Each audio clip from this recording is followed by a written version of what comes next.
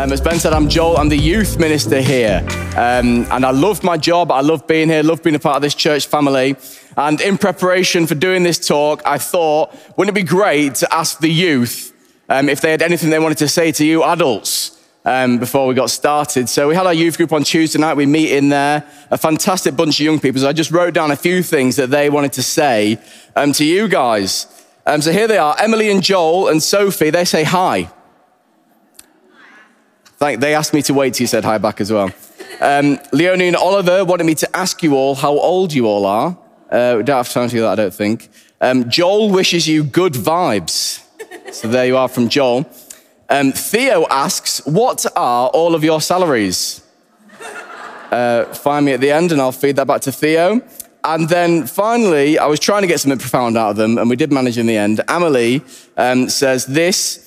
People want to hear what you guys have to say, and the youth need wisdom from you. Isn't that lovely? But she did go on to say, but we're often overlooked, so please don't do that. So there we are. That's messages from the youth to you. Hope that's helpful for you. But today, we're starting this new series, and we're looking at the Great Commission. So if you'd like to open your Bibles to Matthew chapter 28, verses 16 to 20, and we can read that together. I'll give you a second to find that. It says this, then the 11 disciples went to Galilee, to the mountain where Jesus had told them to go. When they saw him, they worshipped him, but some doubted. Then Jesus came to them and said, all authority in heaven and on earth has been given to me. Therefore, go and make disciples of all nations, baptizing them in the name of the Father and of the Son and of the Holy Spirit, and teaching them to obey everything I have commanded you. And surely I am with you always to the very end of the age. This is the word of the Lord. Okay, so we're going to go through this passage and we're going to see what the Lord is saying to us today. The first point is this. The Great Commission is for all believers all the time. Now, at times, this passage has fired me up. It's got me excited. It's made me want to go onto the streets to evangelize, to tell people about the gospel. It's put a fire down in my belly. At other times, if I'm perfectly honest, I've willfully skimmed over it. I've ignored it. I've thought, oh no, that's just not for me right now, Lord. And I've pushed it to the back of my mind. And I think in general, the church may be a little bit guilty of ignoring this passage too. And I think that often we can treat the Great Commission as if it's the Great Suggestion. In reality, it is no such thing. We think it's something that's good, something that should be done, but not something we regularly want to do ourselves. But why do we treat it as a suggestion instead of our personal mission that Jesus has given us? Well, John McGinley, who's a vicar, he said this at the New Wine Leadership Conference last year in a talk. He said, we professionalized mission in this country. The result was that we don't equip everyday people to be disciples that will make disciples or to be missionaries they're called to be in every part of society. And we've reduced it to something where people help with the ministry of the church by inviting their friends rather than being those who can lead people to Jesus wherever he has placed them. Quite a challenge. We've professionalized mission. It's not for professions. It is for all believers all the time. But we don't feel equipped, do we? We don't think we're capable. But the truth is we are. And the point in this series is that we can learn that we are capable and that we can do this. And God has given us all we need to go on and make this commission our own personal mission. And the disciples who were hearing this commission at the time, they certainly didn't take the words of Jesus as a suggestion. They saw it as their duty, their mission and their purpose. And you may think, oh, well, it's all well and good for them. They were with Jesus in person. They knew him. It was easy for them to go on and just crack on with this stuff. But actually, I don't think it was easy for them either. This passage is towards the end of Matthew. The book of Matthew is all about the birth, life, death, and resurrection of Jesus. And we're towards the end here. So the disciples had spent time with Jesus. They'd also seen him being beaten and tortured. Then they'd seen him being nailed to the cross. They'd watched him die. They knew that he'd gone into a tomb for 3 days, and they 100% believed that he had died. And because of this, some of them were experiencing some doubt, and you can't really blame them, can you? When Jesus turns up in front of them and starts walking around and speaking to them. And it says in the passage here, verses 16 to 17, then the 11 disciples went to Galilee, to the mountain where Jesus had told them to go. When they saw him, they worshipped him, but some doubted. When they saw him, they worshipped him, but some doubted. Even though at this point in time, some of the disciples were experiencing doubt, Jesus commissions them the same as all the others. He doesn't say to them, to those of you who do not doubt, go make disciples, and so on. He doesn't say to those of you who feel ready to do so, go make disciples, and so on. He says the exact same thing to all of them, if they're experiencing doubt or not. And Jesus is saying it to us, no matter what stage we're at in our Christian journey. You could have been a Christian for 1 minute or for 10 years. Jesus is commissioning you all the same. And we know that the disciples, they went on to live great lives of obedience, didn't they? They made this commission their own and they took hold of it. It led them to do some crazy things. It got them put in prison, and it also led them to sell all their possessions and give it to the poor. It made them do radical things for the gospel. And Jesus, he's asking the same level of obedience from us too. Just as he commissioned his disciples 2,000 years ago, he's commissioning his disciples today. All those who call themselves followers of Jesus, you and me, because the Great Commission is for all believers all the time.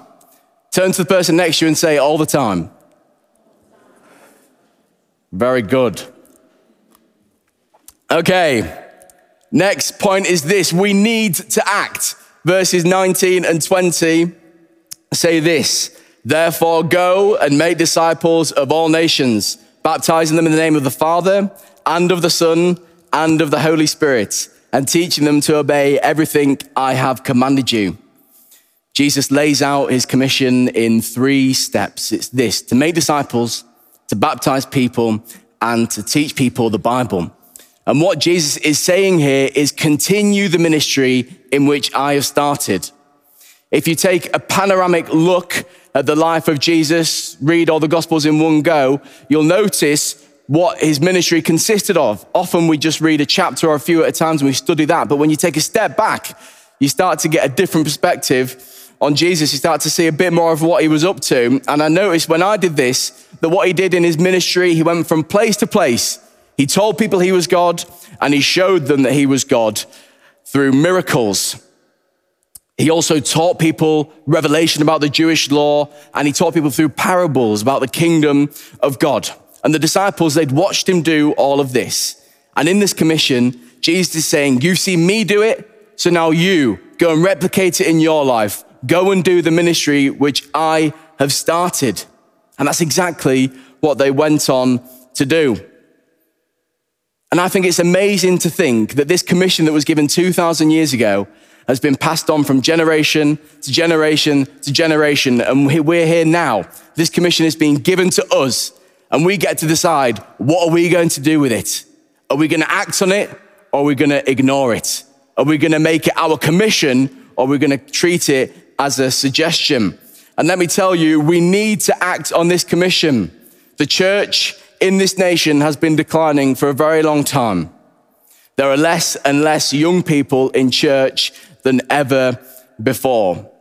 And it's easy to lose sight of this when you're a part of a growing, thriving church full of lots of young people, but this isn't the state of the church across the nation. And this trend will not change until those who follow Jesus take this as their commission. And you know what? This is what excites me being a part of St. Thomas's. We're not here to just build a mega church in the city centre of Newcastle. We're here to revitalize a region. If you don't know, we're a resource church. That means that we were planted here by the diocese 4 years ago to create a worshiping community in the city centre that reaches young people, that teaches the gospel, that practices the sacraments together. But also we're here to train and equip and to send out disciples across this region, across the whole of Northumberland. The Diocese of Newcastle is all the way from the quayside down there, all the way up to the Scottish borders where Brogan was lost last night, and then halfway across the country. It's a huge area of the country, and we have been commissioned not just by Jesus, but also by the Church of England to go and revitalize that area. Now that excites me. That gets me fired up for a few reasons. One, this mission is so much bigger than anything we could do in our own strength. It's going to take a move of God, and I'm certainly here to see that. And on top of that, it's a lifelong mission. It's not something that's going to be sorted in 5 years' time. We can look back and think, oh, great, let's go somewhere else now. This is going to be a lifelong mission. I want to look back when I'm 75 years old. I want to look at this region and I want to see all the ways that God has transformed this area from what started here at St. Thomas's. I want to see all you guys out in churches across here. I don't want to see you sat here in a few years' time. I want you gone. No, not really, but sort of. It's a lifelong mission. And if it's accomplished, I believe it will see hundreds and thousands of lives changed as they encounter the gospel. And this is the mission we're on together that we get to do, given to us by Jesus ourselves. So this commission is for all believers all the time, and we need to act. Next, I want to talk about stories of obedience. We love to tell stories and testimonies of people coming to know Jesus, don't we? We love it when we hear about people walking in off the streets and asking to be saved. We love hearing stories about really well-known Christians and God's doing amazing things for their ministries. We love to share those stories. They're encouragers. They're good to hear. And these stories are amazing, but in only telling these stories, we accidentally set a standard that we feel as though we have to reach in our own personal evangelism. And we start to think that to be successful in God's eyes in fulfilling this mission, we need to be seeing the same fruit as we hear in all of these stories. And that's not true. Our success in fulfilling this mission is in our obedience to God. It's not in our fruitfulness. As we are obedient to God and we step out to take this mission as our own, we will see fruitfulness, and that's a great result of it. But the success is in our obedience. And I think one of the things that puts us off personal evangelism and being on mission is this whole thing is when you step out, there's this will he, won't he move sort of moment, isn't it? We don't have the power ourselves to save people or to heal people. I don't possess that power. It's only Jesus through me that can do that. And I believe he can, but sometimes he doesn't do it. And when he doesn't, you do look a little bit stupid, don't you? And it's that risk that you might be left looking stupid. And this has happened to me so many times. I was thinking about praying for people on the streets, people who don't know Jesus, and I reckon I've prayed for around 50 people that aren't Christians to receive healing before. I've only ever seen one person get healed through that. That's 49 people that have turned around to me and said, no, he's not done it. And I've thought, ooh, that's a bit awkward. I felt embarrassed in that moment. When this building was getting reordered, we had builders in here all the time, and we'd come in here, Lee would film his silly little videos, and we'd chat to builders and have a look at what was going on. And it's an easy place to talk to me about Jesus in a church. And I was chatting to two of the builders, big, burly, Geordie blokes. I had to really decipher what they were saying sometimes, but we were having a chat about the gospel. And I was sharing the gospel with them, and it wasn't really going anywhere. And I thought, Lord, what else can I do now to sort of get this point across? And I thought, oh, I'll pray for them to receive healing. I said, lads, is there anything you need healing with, like any ailments or injuries or anything like that? And they had loads of stuff because they're builders and they're grafting and they got loads of things going on. One of them had a really bad hand. Other one had a bad knee. And I said, well, you know what, lads? I believe Jesus is alive. I believe he can heal you. I want to pray for you now. Can I pray for you? They said, yeah, sure. I prayed for both of them. And I thought, Lord, please heal them. I don't want to look stupid, especially not in front of these builders. The last people I want to look stupid in front of is two burly blokes. I want to be accepted by these lads. I want to be part of the alpha male pack. I don't want to be rejected. Anyway, I prayed for them, and both of them said, no, nothing's happened. I thought, oh, for goodness sake. And I left that conversation feeling a little bit awkward indeed. Another time, me and my friend Ollie, who's training for ordination down south, we were really fired up for the gospel for about a week at one point. And we thought, you know what we need to do? We need to go proclaim the gospel on the streets of Newcastle. We're like, yes, let's do it. And we sat in the Green King and we're reading the Bible together. Like, we've got to do it. We've just got to proclaim the gospel. Everyone's going to get saved. Let's go.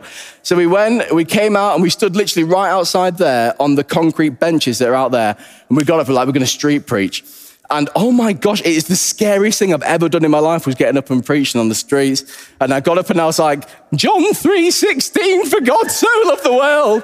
He gave his one and only son, trembling away. Anyway, we did it a few times. Not a single person stopped to speak to us, apart from this one lady who was also a Christian, and she came up to us to tell us that actually she thinks that's not the best way of doing evangelism, and maybe you should think about doing it another way. And we were like, oh, thank you very much. And then we did carry on. And then she came up with a couple of packets of crisps, and I think only just to shut us up for a bit so that we'd eat them. But it was so embarrassing. I thought, Lord, I'm giving out so much of myself here. There's people walking past that are probably going to know me. I feel so embarrassed. This is so selfless, Lord. If I'm this selfless, you've got to save someone through it. No, nobody did. And I left that day thinking, oh my gosh, I'm not doing that again. And that was terrifying. Another time, I was an intern in Bradford. I was 18, so I had that whole sort of like just out of school, fresh fire for Jesus evangelism sort of thing. And me and my mates were like, yeah, let's go on the street and pray for people. And we'd walk up to people with like broken arms or had obviously needed healing for something. And one guy was walking along like this, and I thought, gotcha, this guy needs healing. So I went up to him, I said, hi, my name's Joel. I'm a Christian. I believe Jesus is alive and he wants to heal you. I see you've got a bad leg. Can I pray for you? He said, there's nothing wrong with my leg. And I was like, no worries, that's fine. I didn't even get around to praying for it, it was awkward. But the reality is this, when we step out on this mission to preach the gospel and to pray for people, there will be people that do not come to know Jesus through it. There will be times when you pray for people and they don't get healed. There will be times when people laugh at you, where they think you're stupid, where they think you're ridiculous. That's the reality of it. And I think we need to get over ourselves a little bit here. But I'm saying this because I think it's important to tell these stories of obedience, because it encourages one another. The success is not in the fruitfulness, it's in the obedience, it's in the stepping out. And if we're going to take this Great Commission seriously, we need to encourage one another by sharing these stories of obedience within our church family. So we tell the stories of I went to work today and I saw something about Jesus and they didn't want to hear about it. We tell those sorts of stories to one another to encourage each other. And we're going to do it now. Turn to the person next to you and tell one another a story of obedience. Go for it. 1 minute.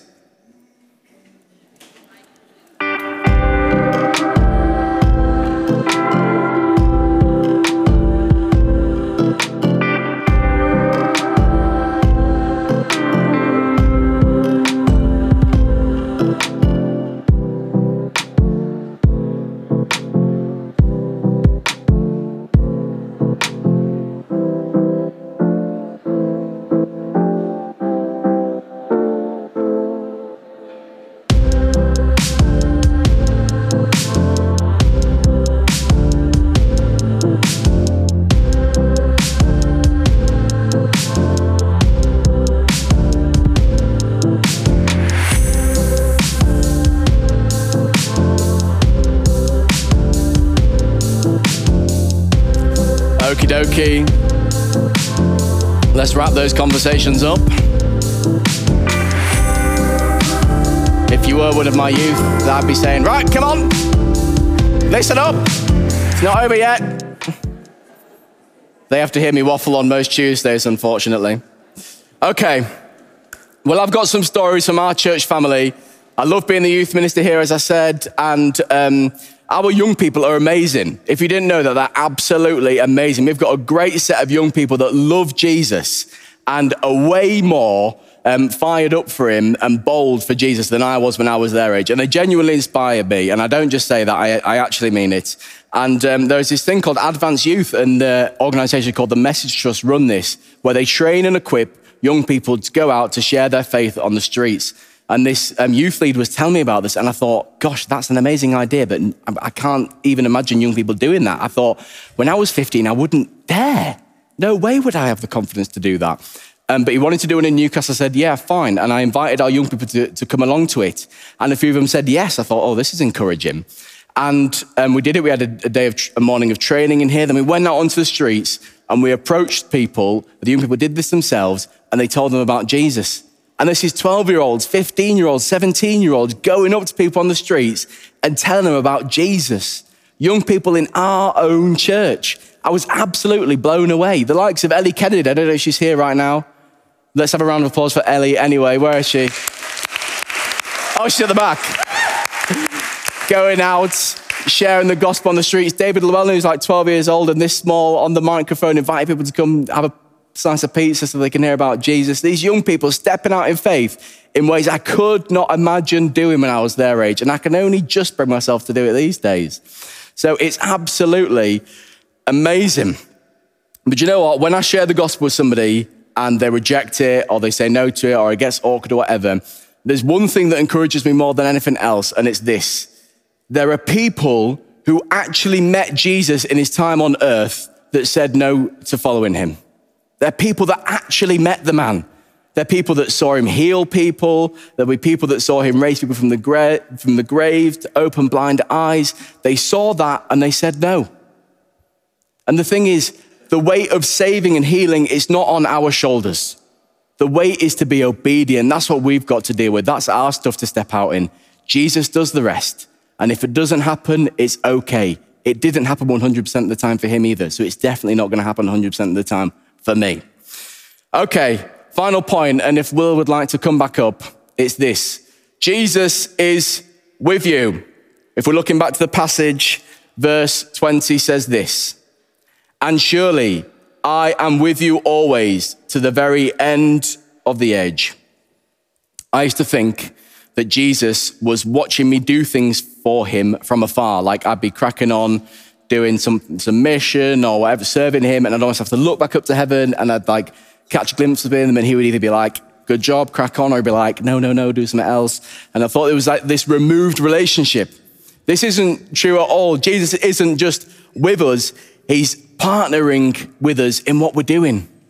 When we take this commission and we go out to share the gospel, to pray for people, to make disciples, to teach his word, he's partnering with us in it. So much so that he's living within us.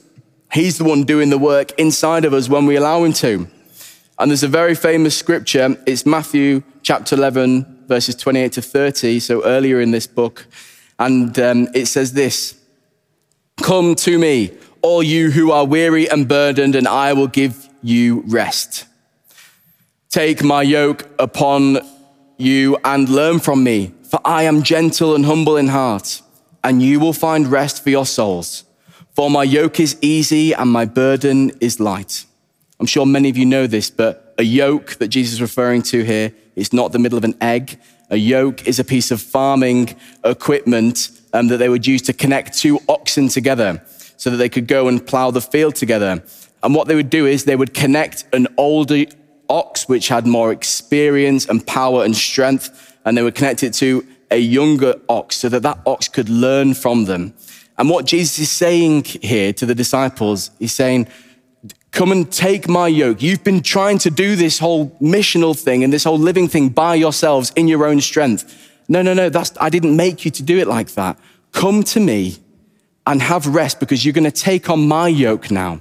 And we're going to do this together. And we're going to do this in my strength, in my power, depending on me. I just need you to come with me on the journey. And of course, Jesus is talking about plowing a field here. That's what we go outside the church to do, into the harvest field. The harvest is plentiful, but the workers are few. Jesus is saying, as we go out into the harvest field, go in my strength, depend on my power, do it with me. Don't go by yourself. It will not work. You will end up tired. You need to do it with me. The actual work that Jesus does and only he can do is the healing, the salvations, and the miracles. He does that bit. We just need to step out. We just need to take this as a commission, not as a suggestion. We need to act on this. We need to tell the stories of obedience to encourage one another, and we need to know that he is with us as we do it. We're going to take a moment to respond to this now, and I'm going to encourage you to just close your eyes. We're just going to have a moment of silence, and we're just going to reflect on all that we've heard. And we're just going to invite the Holy Spirit to come and challenge and convict us, to come and point us in the right direction. So come, Holy Spirit.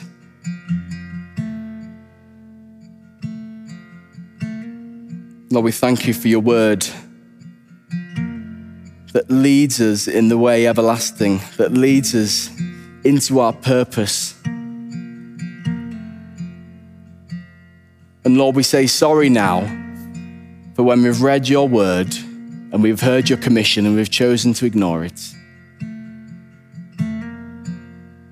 Lord, will you forgive us?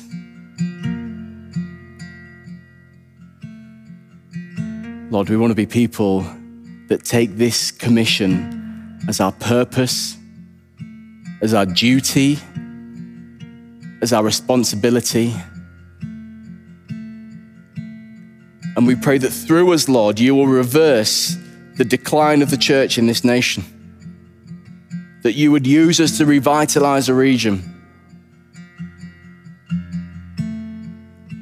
that we wouldn't use you as just something to make ourselves feel better, but we would go and share your love and your goodness.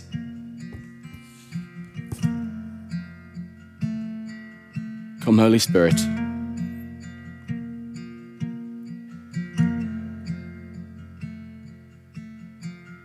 Would you like to stand with me?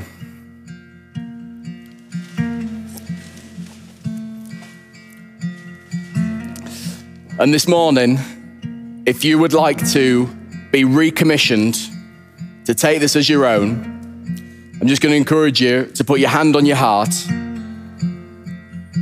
You don't have to, there's no obligation to. And I'm just going to read this scripture over us again as we take this as our own. Then the 11 disciples went to Galilee, to the mountain where Jesus had told them to go. When they saw him, they worshipped him, but some doubted. Then Jesus came to them and said, "All authority in heaven and on earth has been given to me. Therefore go and make disciples of all nations, baptizing them in the name of the Father and of the Son and of the Holy Spirit, and teaching them to obey everything I have commanded you. And surely I am with you always to the very end of the age."